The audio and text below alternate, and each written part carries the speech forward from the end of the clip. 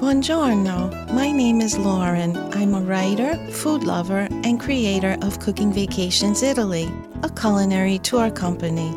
I married Reno, an Italian race car driver, and we live in sunny Italy where we welcome guests to our Italian kitchen and share our way of living on the Amalfi Coast. We live on a vertical cliff, 100 stairs down, overlooking Positano and the Tyrrhenian Sea. We're surrounded by olive and lemon trees, and grapevines grow everywhere. From our terrace, we can almost reach out and touch Capri. Follow me in the garden, where we grow Mediterranean fruits and vegetables in the rhythm of the seasons. We use our farm-to-table ingredients, including our own olive oil and local cuisine. Join us as we travel, cook, and experience life in Italy. Hello again and welcome. This is our trip to Italy. We follow you everywhere, Lauren. I'm Jordan Rich, and today I want to follow up a story that you've written about on the website called The Pope's Pastry Chef. I imagine the Pope would have one. Tell us how this story originates. The Pope has one, and he's from the south of Italy on the Amalfi Coast, and his name is Salvatore Di Rizzo, and he's the owner of Sal Di Rizzo Pastry Shop. Today he has not only a pastry shop, but an incredible bake shop and workshop that's really grown through the years. So how does he become the Pope's personal pastry chef? How does that happen? Word got back to the Pope that this man, Salvatore, was making the best pastries possible, especially the Delizia di Limone.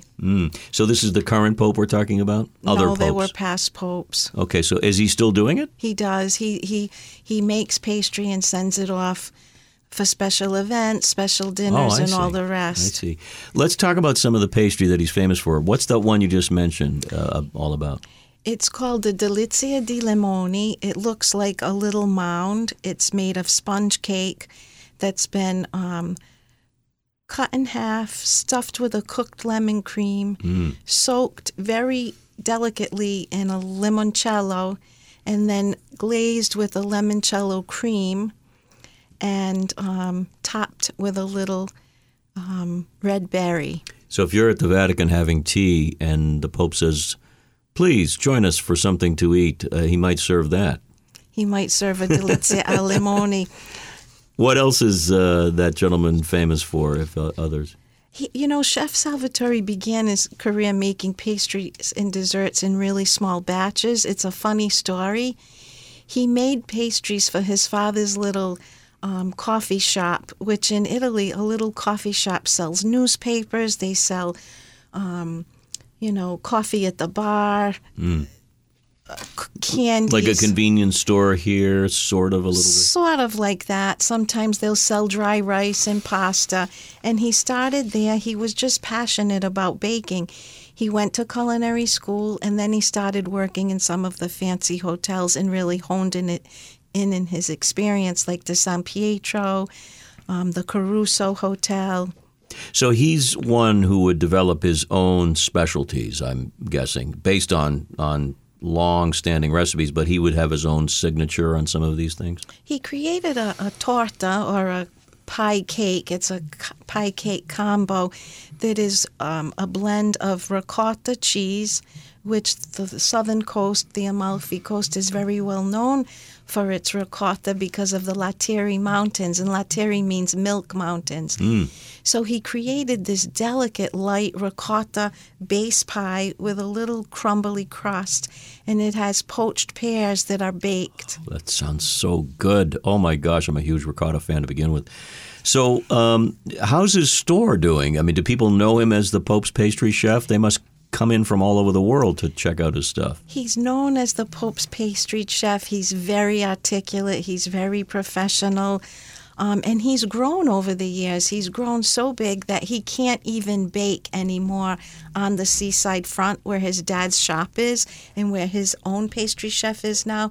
So he created a giant bake shop workshop up in the mountains where there's more space. And now he ships to Milan. You can buy his pastries like the Delizia al Limone or the torta di pera and the sfogliatella in Naples airport when you depart. Has any of his stuff made it overseas yet? I mean, can you order it, or is it probably difficult to get it fresh? I'm sure people carry it over because now his products are available in the Naples airport. Yeah. And he makes the little carry boxes that would keep it fresh for X amount of hours. It's made daily, it's made fresh, it's made with creams, cheeses, and whipped cream things. His most honorable achievement includes participating in a national contest against 150 pastry chefs. He won the competition in 2000 and was invited to the Jubilee in Rome to bake the celebratory cake for Pope John Paul II.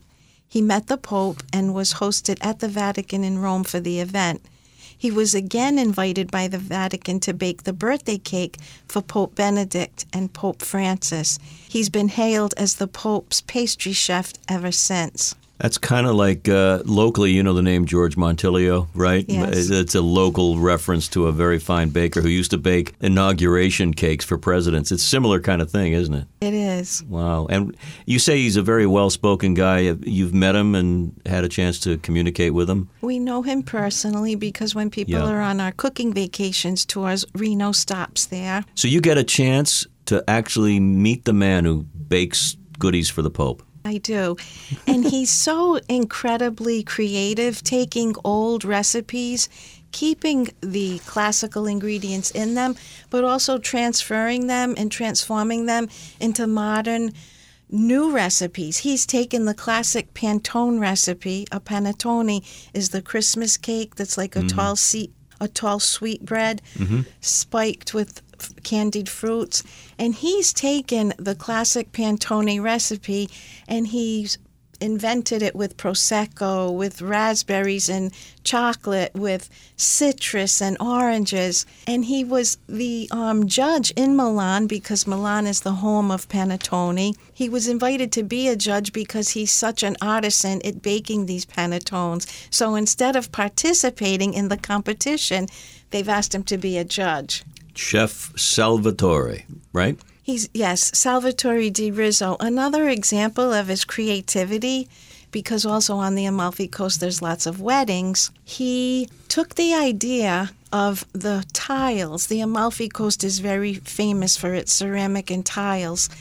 Once upon a time when a young bride came to him and said, I want my people to have a dessert that looks like a tile. And he said, well, the tiles are too heavy to bring to a wedding. He created a chocolate square and white chocolate where each one is hand-painted like the Majolica ceramic tiles of Vietri. And they were such a hit and such a smash that now he sells them in the store. He's a visual artist as well, and not just an artist in terms of the baking of the product, but the presentation. Exactly. You know some really interesting people over there, and that's cool for the folks who attend your tours. They will get a chance to meet this gentleman.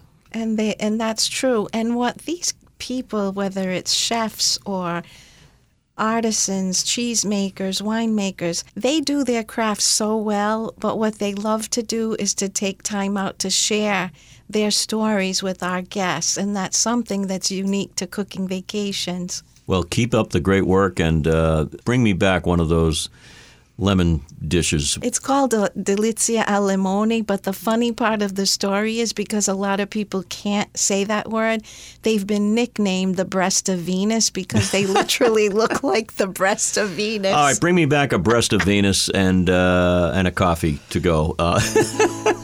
Lauren, thank you so much. These are great stories. Okay, thank you, Jordan. Thank you for listening. And remember to subscribe and download future episodes. To find out more about us, visit cooking-vacations.com. Ciao, grazie.